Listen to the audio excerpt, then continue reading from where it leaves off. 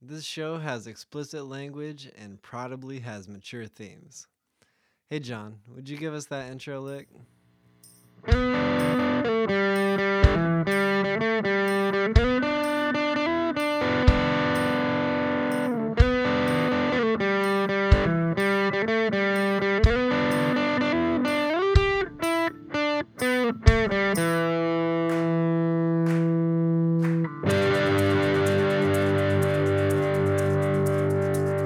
Thanks, my dude.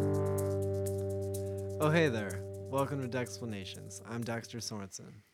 I looked some stuff up on Wikipedia, watched some YouTube about it, and I'm going to explain it to my friend David Gerondale.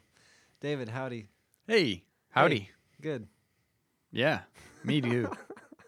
What are we going to learn about? Louis Pasteur. Oh, hell yeah. Okay. Yeah. Louis Pasteur. All right. Pasteurization. Yep, that's what he's most famously known for. We're going to do an intro real quick.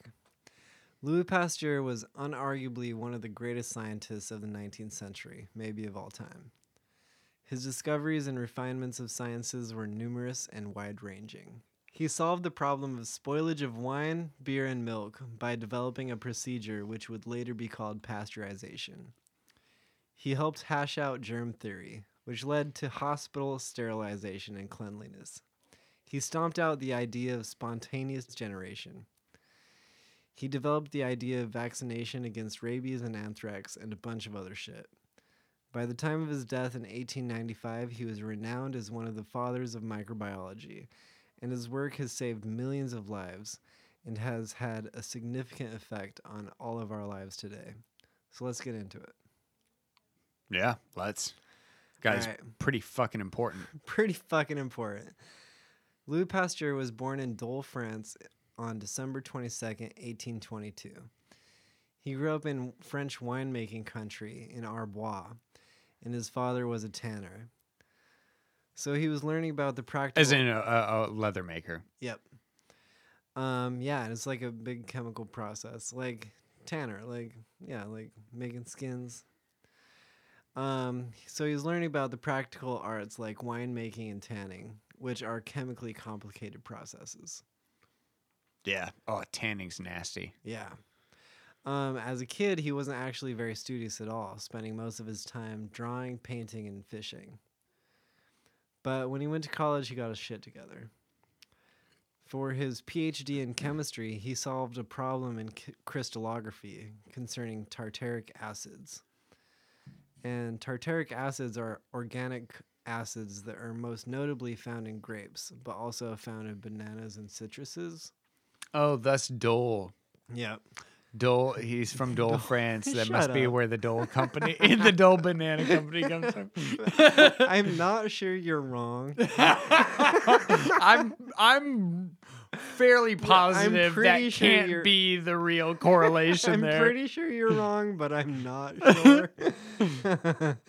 So the problem with the tartaric acids in crystallography was that shining a light through organic tartaric acids polarized or twisted the light that passed through it. But tartaric acids from chemical synthesis didn't polarize the light. Ooh, that's a problem. Yeah. That means they're different. So he discovered molecular chirality, or chemical handedness. Oh, snap. I didn't know he did that. He did that as his PhD. Holy cow. Yeah. That's a big fucking deal. So- Chirality is enormous to understanding how chemistry about it. works. We talked about it in the abiogenesis episode. Yep. But I didn't know he was responsible for it. Me neither. I had no idea. Yeah, so he found out As his that organic doctorate. compounds are mostly left-handed as Yep. his PhD. Wow. Holy Yeah, that's how he shit. started.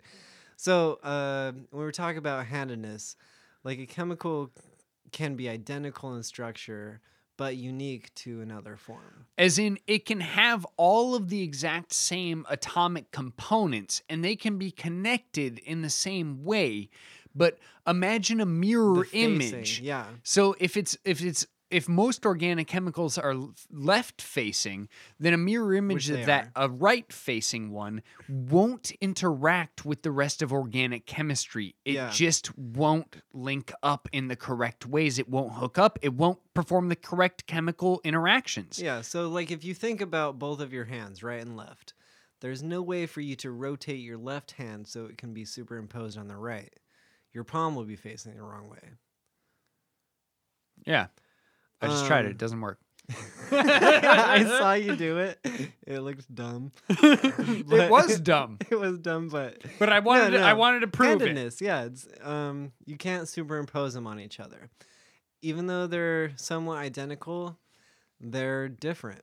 Yeah. Based on their facing. They're mirror images of each other. yeah. They're exact opposites. And Wikipedia has a quote about this. Some historians consider Pasteur's work in this area to be his most profound and most original contribution to science and his greatest scientific discovery. I agree with that. I didn't even know that That he was he responsible discovered for that that. until moments ago, but I agree just based on the fact that that is so important to understanding Life. chemical synthesis and how to produce synthetic drugs and how to produce synthetic hormones and all of the Yeah. rest of it that actually do what you want them to do. If you produce all of the right chemicals, but they're the wrong handedness, the wrong chirality, It won't work. yeah, it won't do anything. It's totally inert. Yeah. And so he thought that life was the most curious thing and that he had found a key to it. And there was even a letter from his wife saying that this discovery could possibly make him the Galileo or Newton of biology. Oh, wow. In Yeah. some ways, I tend to agree. I kind of agree with that too. But he didn't Except stop. that there was Darwin, He didn't stop there. Yeah, of course there was Darwin. who maybe Um, had the greatest idea that anyone has ever had, ever.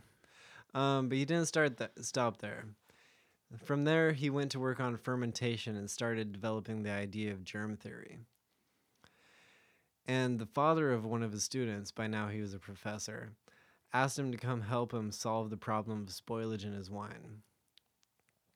And by that time, Jans Jacob Berzelius and Justin von Liebig had proposed the theory that fermentation was caused by decomposition. Pretty sure you butchered those names, I'm but let's move on. 100% sure I butchered them. I'm absolutely sure I butchered them. So, in his work with wines, Pasteur demonstrated that this theory was incorrect.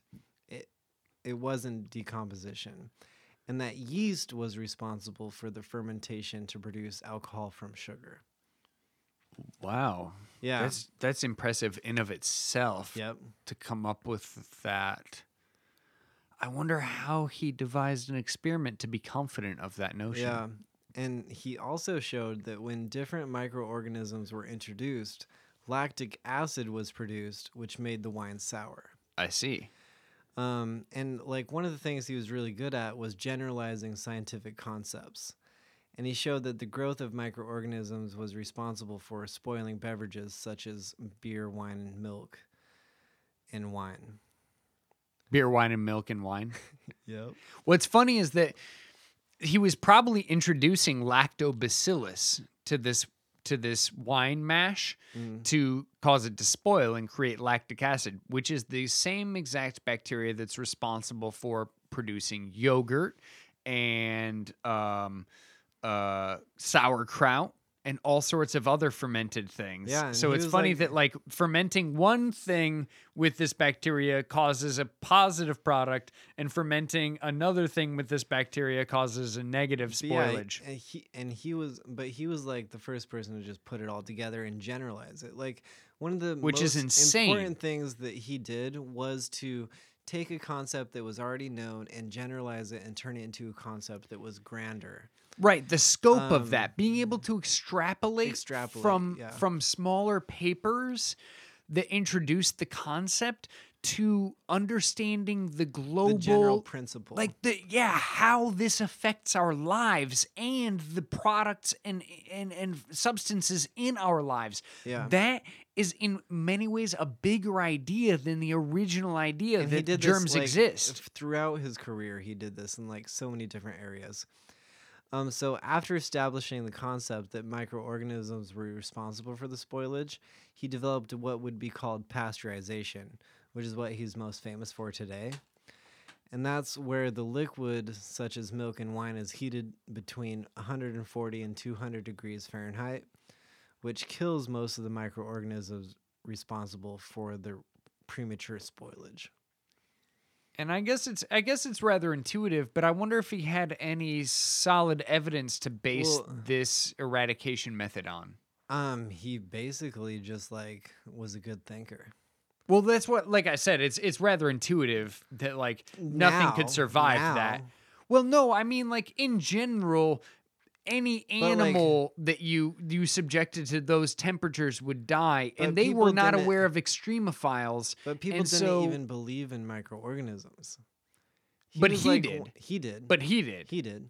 Yeah. So what I'm saying is that because he believed in microorganisms and because the only other living things he knew of were plants and animals, if you subject those macroorganisms to those types of temperatures, they will surely perish. Yeah. And so I suppose it was an intuitive leap for him to suppose that microorganisms would also perish. Yep. And he's only wrong in a very select number of circumstances. Oh, yeah, yeah.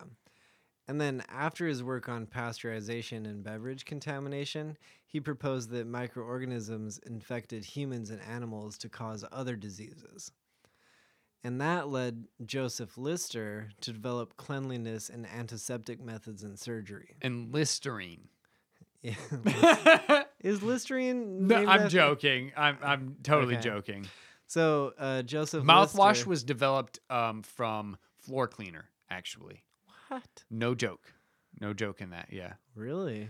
The original mouthwash had no difference in ingredients between its floor cleaner predecessor. Interesting. I didn't know that at all. And it was invented based on an ad campaign because there was not enough floor cleaner selling, and Who so they thought, were like, let's put that in our mouths. ad people. Ad people. Ad people back in the 30s actually were like, yeah, let's convince people, especially women, that their breath stinks and no one will tell them about it. And they need to worry about their breath stinking all the time. And let's invent this new disease called halitosis. Oh. That was invented by ad companies. That's not an actual disease that was invented. It's not a diagnosis that was given by physicians. It was invented by ad companies to sell fucking Listerine. Interesting.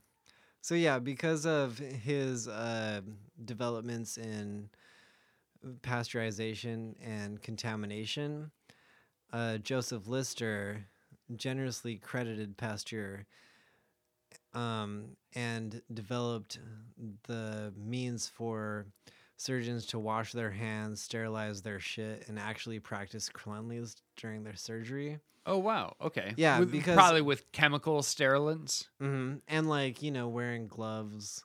Sure. And washing with masks, soap and water before. Washing with soap and water. He was actually spraying all his shit with boracic acid. Okay. Lawrence Nightingale was really was apparently very transformative in her efforts to get people to use more modern cleanliness methods. Yeah. Germ theory aware methods. So yeah, that was just something that came about afterwards based on his work with fermentation.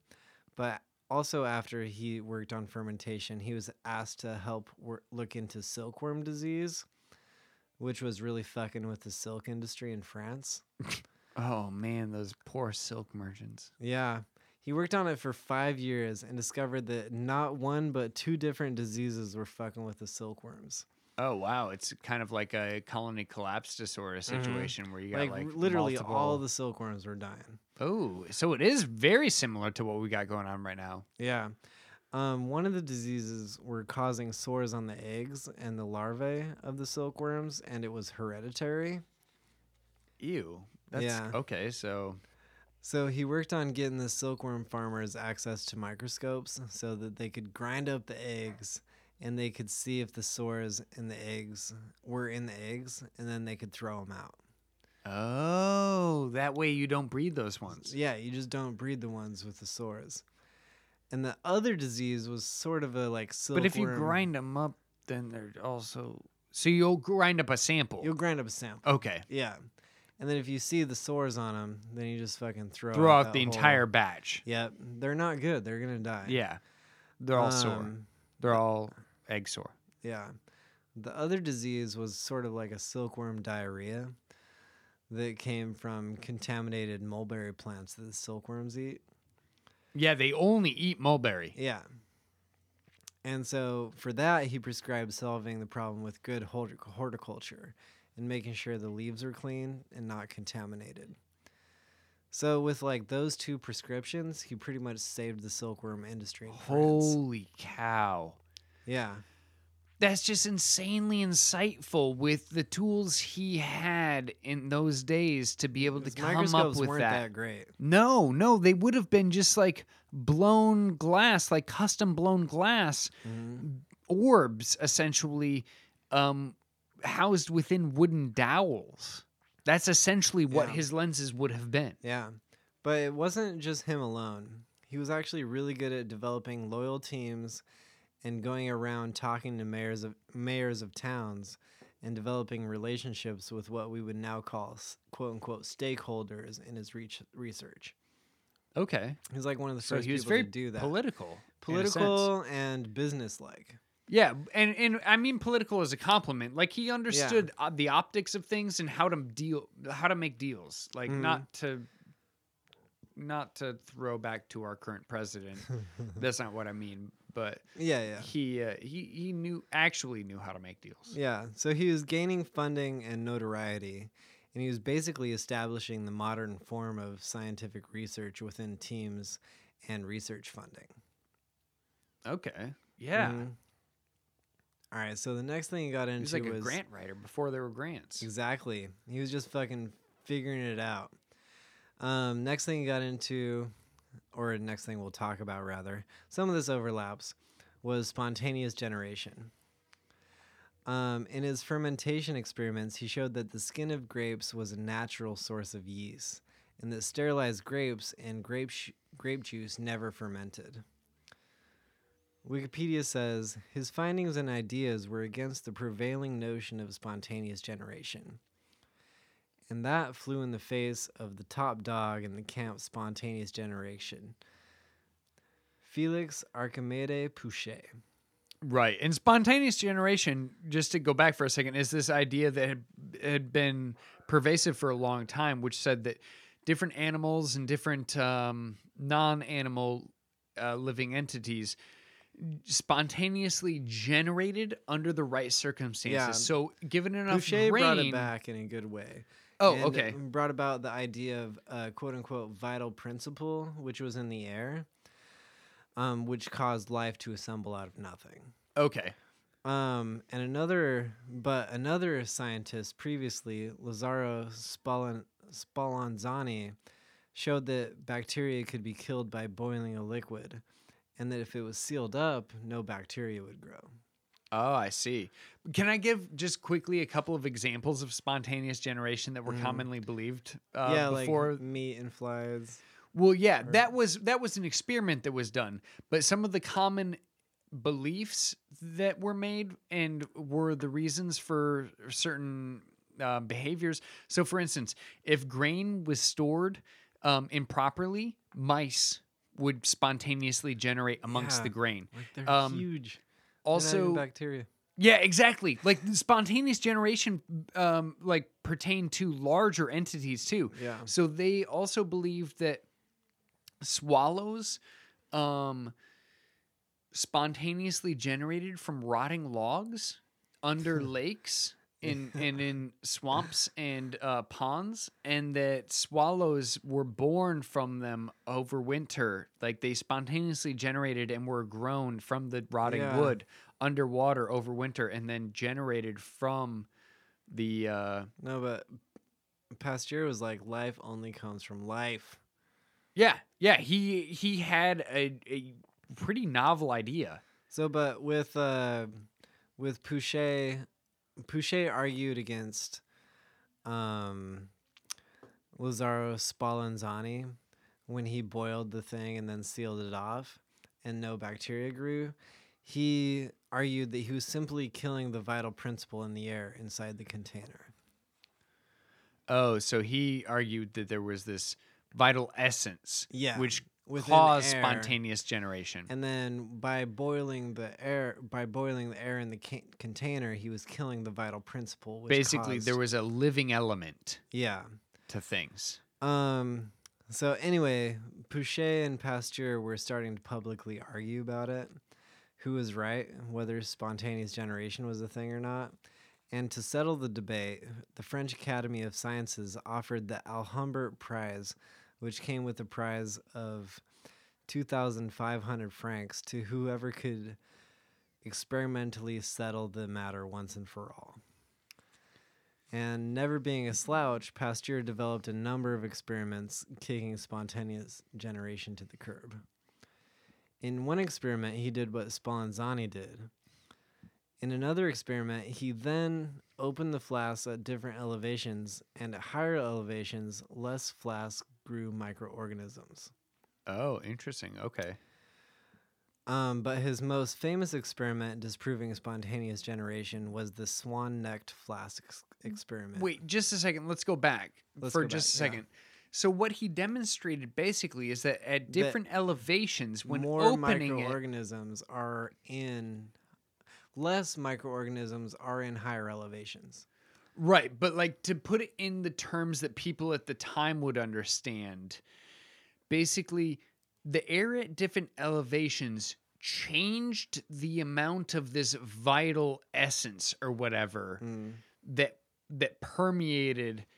And that kind of pokes another, even if that's not definitive proof, that pokes a hole in this theory that this vital essence somehow permeates our universe. Yeah. And that you can kill it off with the right tools, because he But, definitively yeah. showed that at higher elevations, less of whatever causes vital things to essence. grow exists. Yeah.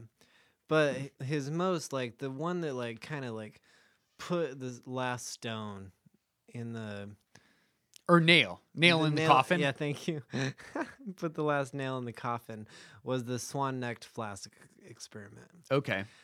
So he made a flask with a long neck that went up out of the bulb and crooked down and then went up again. Kind of like a swan neck. Sure.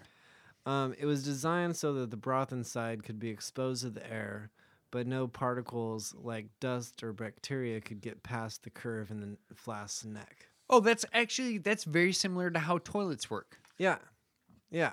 So toilets have an S bend in them, and what that does is when you flush, a small amount of the flushed liquid accumulates in the S bend, and so gases from the sewer and from whatever you flushed can't get past that fluid and then again into the air to come up through your toilet. So your toilet doesn't stink like the sewer all the time because of this exact same method. Yeah.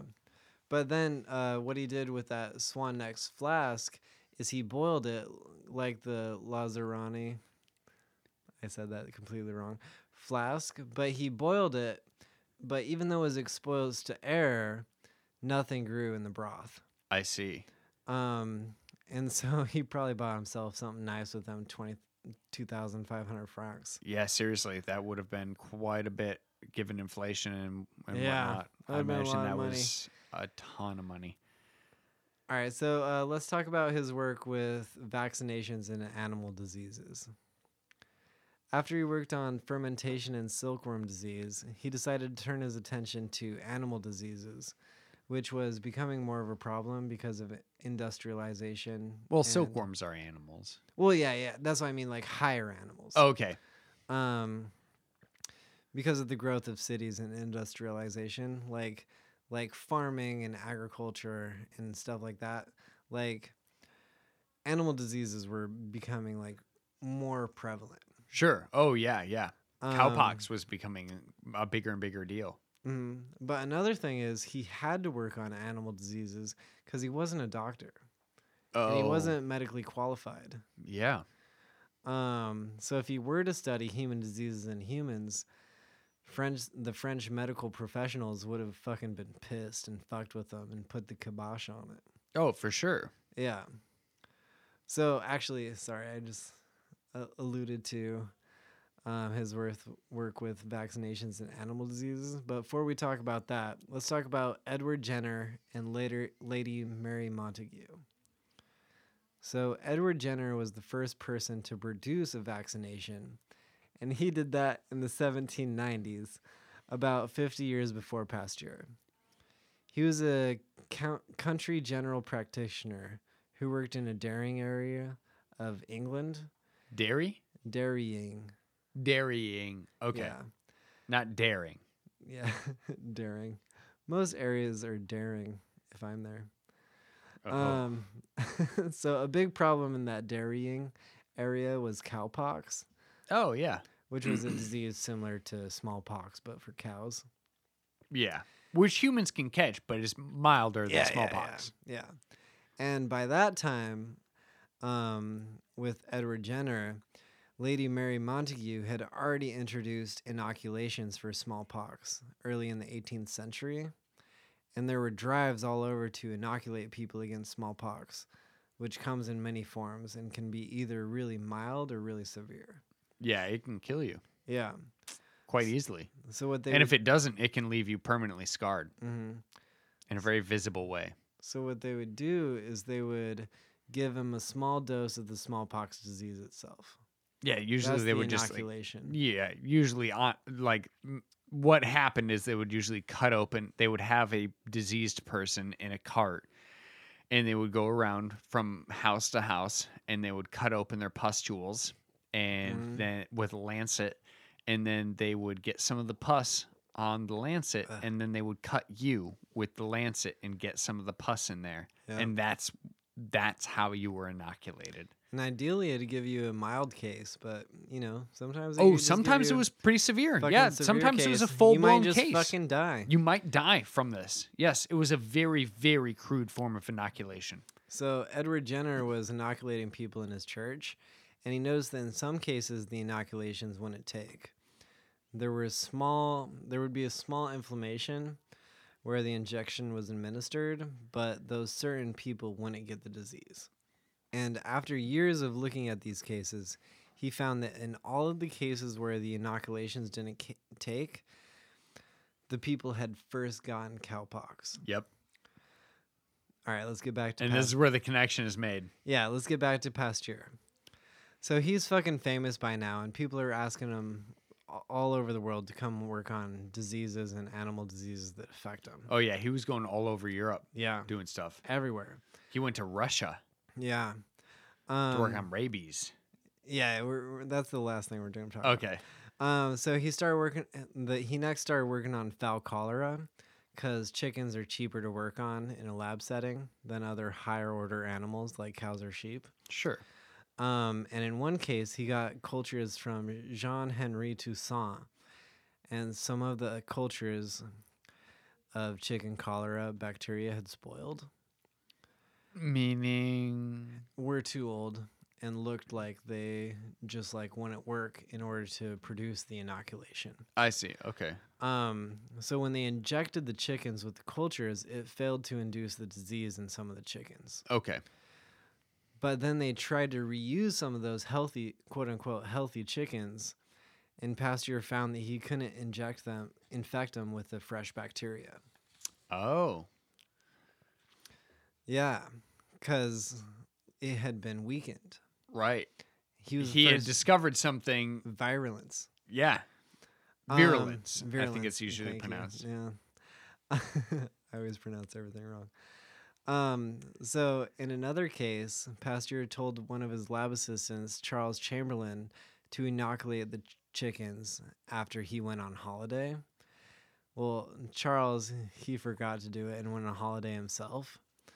So a month later, instead, when they got the injected chickens with the old cultures, it made the chickens kind of sick, but instead of dying like they usually did, they recovered completely. Huh. Yeah. And Imagine that. Because of this, he developed the idea of the weakening of the virulence of microorganisms by contact with oxygen. Holy shit. That's an incredible leap to make. Yeah. That's what I'm talking about. He was like a crazy generalizer. And like a bunch of the people that he worked with wanted to just throw out those samples. And he was like, nope, nope. We're going to fucking figure out what's going on here and we're going to use it anyway. But he also like didn't make a lot of the discoveries he was associated with, but he had a huge team and like Right. Originally, I had heard that he had discovered the connection between cowpox and smallpox. no. So it's interesting to learn that he's not actually directly associated with that discovery. No. But because of the idea, he developed the idea of weakening the virulence of microorganisms by contact with oxygen. And he presented those results to the French Academy of Sciences, saying that the bacteria were weakened by contact with oxygen. And then after figuring out how to save them chickens by weakening the virulence of the bacteria, he turned his attention to anthrax, which is really fucking with cattle and sheep. Okay. Which anthrax, a lot of people think of like male, but it's a bacterial spore. Yeah. And it's large as far as microorganisms go. Yes. And it's easy to see. And it lives within in the soil. Yeah. They even called the places where they were dying, quote unquote, cursed fields. And Louis Pasteur was actually pretty late to the anthrax game. Okay. One of his main rivals, German up-and-coming medic and bacteriologist Robert Koch, Koch, had published a paper on anthrax. Bob Koch? Bob Koch. I didn't even put that together. Yeah. Well, anyway, Bob Koch had published a paper on anthrax a year previous. And in that paper, Koch demonstrated that anthrax is a living organism that went through a life cycle that included a spore stage and underwent division. Okay, shit. Okay, wow. Yeah. Damn, And that's the impressive. thing is, like, Koch... Again, with the tools they had back then, that's so impressive. Yeah. Koch and Pasteur were, like, rivals, and they're both considered fathers of microbiology. Okay. But they had different emphasis. Like, Koch was doing more classical discoveries and describing the actual bacteria. I see. But Pasteur was describing the function and the process. Right. And the like, impact. The impact. So yeah, they're both very, very important. Another thing that Koch did right that Pasteur did wrong was Koch was using flat plates for his cultures, and Pasteur was using tubes. And the Koch team was saying that fucking you're doing it wrong. Like, you know, like when you like are in science, and Koch also did staining, created staining. Oh, wow. And like the flat argyle plates. Okay, yeah. But Pasteur was using tubes and flasks. Interesting. To do his cultures. Yeah, that's really hard to observe things in that setting. But like, so Pasteur's early work on anthrax was kind of like meh, but he continued to work on it, and altering the virulence of anthrax, it became like kind of okay, cool. And he used his fame and exposure to tell farmers not to bury their dead livestock in their fields. Oh, okay. Which was like a big problem. That's where they're getting their anthrax in those. Yeah. The cursed fields where the anthrax dead animals were being spread by the worms that were eating them straight to the new animals that were grazing those fields. Sure. Yeah, exactly. Yeah. So this is where we get to rabies. We didn't actually talk about it in the rabies episode, but one of the last things that Pasteur got up to was his work on a rabies vaccine procedure. Right. So when Pasteur was just a kid in Arbois, he witnessed a rabid wolf attack. And at the time, the only preventative measure to take against rabies was to cauterize the wound with red-hot irons. Ooh, wow. Yeah. Yeah, that's brutal and probably ineffective. Fucking A. And little Louis heard the screams of those people being cauterized, and it really traumatized him. So when he Good. I mean, probably Yeah. it's not good that you're traumatized, but it's good that hearing people scream from being cauterized is traumatizing rather than like, that's pretty healthy. yeah, that's a healthy response to that. So when he got to work on a rabies vaccine, he put together a kennel of dogs and a litany of other animals to work with. He went to work trying to alter the virality of rabies through a bunch of different means. He exposed rabies to oxygen, introduced antiseptics, and passed the virus through different animals. And he found that when it was passed through certain animals like rabbits, it increased the virality. Oh, interesting. Yeah, and when he passed it through other animals like monkeys, it decreased the virality. Oh, that's very interesting. Really, right? And then one of the things that one of his lab assistants came up with was to inject rabbits directly into the brain with rabies instead of injecting it into their blood. Okay. Because, as we talked about in the rabies episode, rabies infects the nerve cells and then has to slowly get to the brain in order to have symptoms.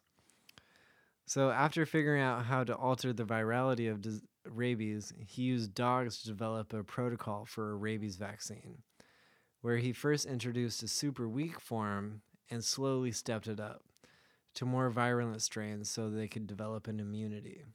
Okay. And he tested that protocol on 50 dogs before his first human trial. And there was this 9-year-old boy, Joseph Meister, who was badly mauled by a rabid dog. And remember, he wasn't a doctor, and he shouldn't have been working on humans.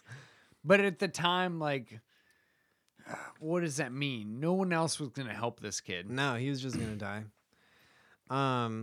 So after consulting with physicians, he decided to go ahead with the treatment. And Wikipedia says, over 11 days, Meister received 13 inoculations, each inoculation using viruses that had been weakened for a shorter period of time, meaning exposed to more oxygen. The brain stems of the rabbits. That wasn't a Wikipedia quote. We're getting back into the Wikipedia quote. 3 months later, he examined Meister and found that he was in good health. Pasteur was held as a hero, and the legal matter was not pursued. So, because he did it right, he got out of the legal problem with it. Also, he didn't actually specifically himself administer the vaccine. He had a medically qualified physician do it. Okay. But he was fucking famous and had a lot of money and probably could have gotten anybody to do it.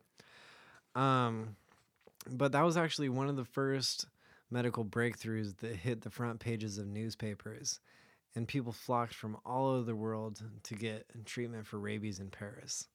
Okay, dang. Yeah, people got on a boat from India and holy shit, and went traveled for six weeks to get there in order to have treatment.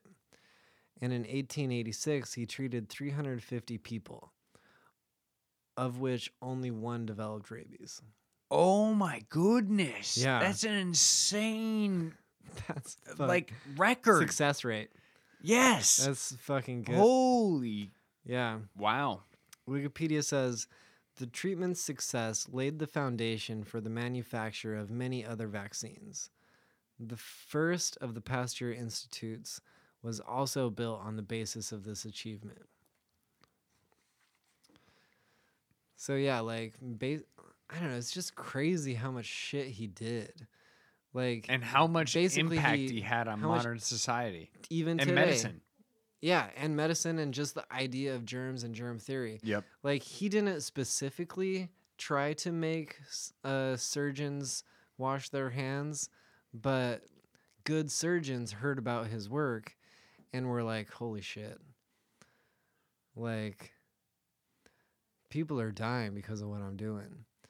And then they worked to solve that problem. Okay. Based on what he did. So he died in 1895 at the age of 72, and he told his family to never release his notebooks to anyone. Oh. Yeah. Because he was kind of an asshole. There's some raunchy shit in there. Yeah. Well, I don't know. He was an insidious note taker. Okay. But his family actually obeyed the order, and it wasn't until Assiduous. He was an Assiduous? assiduous note taker. That's the word you're looking for. Assiduous. Thank you. And it wasn't actually until 1964 that his grandson and his last surviving male descendant, Pasteur Vallée-Rideau, donated the papers to the French National Library. And then they only became available and cataloged in 1985, 14 years after the death of Pasteur Vallée-Rideau. Oh, wow. Yeah. But yeah, that's pretty much what I got on Louis Pasteur. He Pasteur.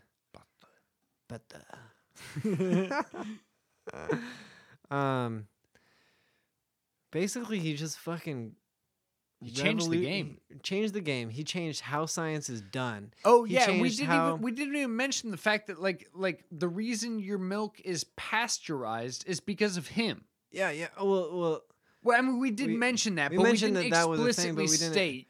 No, yeah, that was the outcome. The reason things are pasteurized is because of his last name. Yeah. He discovered that microorganisms are the thing that are that spoiling spoil things. Your beverages. And then in order to stop that from happening, you just heat them up. Yep. And then that became a process in his namesake. Yeah, so now it's basically illegal to buy unpasteurized milk in the United States, or sell it rather. And he also developed the idea of vaccinations. He also developed the idea of germ theory. Don't have neurological and bacteriology outcomes, and usually. Yeah. He's I'm just saying the anti-vaxxers. Oh yeah. Wrong. I didn't know we were gonna give anti-vaxxers even a nod. Well, I'm just saying he invented the vaccine, so why not mention the fact that anti-vaxxers are nutcases? Yeah. Like seriously. Jenny McCarthy, this is going out to you. Yeah. You did a lot of damage. Come on, Jenny, you're really hurting us. Yeah. We're talking about fucking hard facts here, science. Yeah. Pasteur worked real hard for you to fuck that up. Yeah. All right, you got anything about Louis? Good Anything old else? Louis. No, not that Louis anyway. All right, so we done. That's it for this episode. Dexplanations is recorded at Rabbit Pen Studios in Eugene, Oregon. It's produced, edited, and provided them sweet licks by Jonathan Cunningham. Art and logo by Monet Moran. Social media management by Alicia Fentress. And my trusty co-host is David Gerondale. I want to thank our supporters of the show on Patreon. Seriously, your support means everything to me, everyone on the Dexplanations team, and the show itself. If you too want to support the show, go to patreon.com/Dexplanations.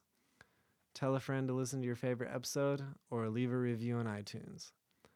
All of these things help a lot, as we are trying to get more exposure for the show, and we really appreciate you for doing that. Likely, we got a bunch of things wrong. If you want to tell me about it or just want to bullshit, hit me up at dexplanationspodcast@gmail.com. Tweet me at Dexplanations or comment on the Instagram. I'll bring it up in a later episode or do a new episode about it. Oh, and as for you, have you been pasteurized? Because you've been fresh for a real long time. Bye now.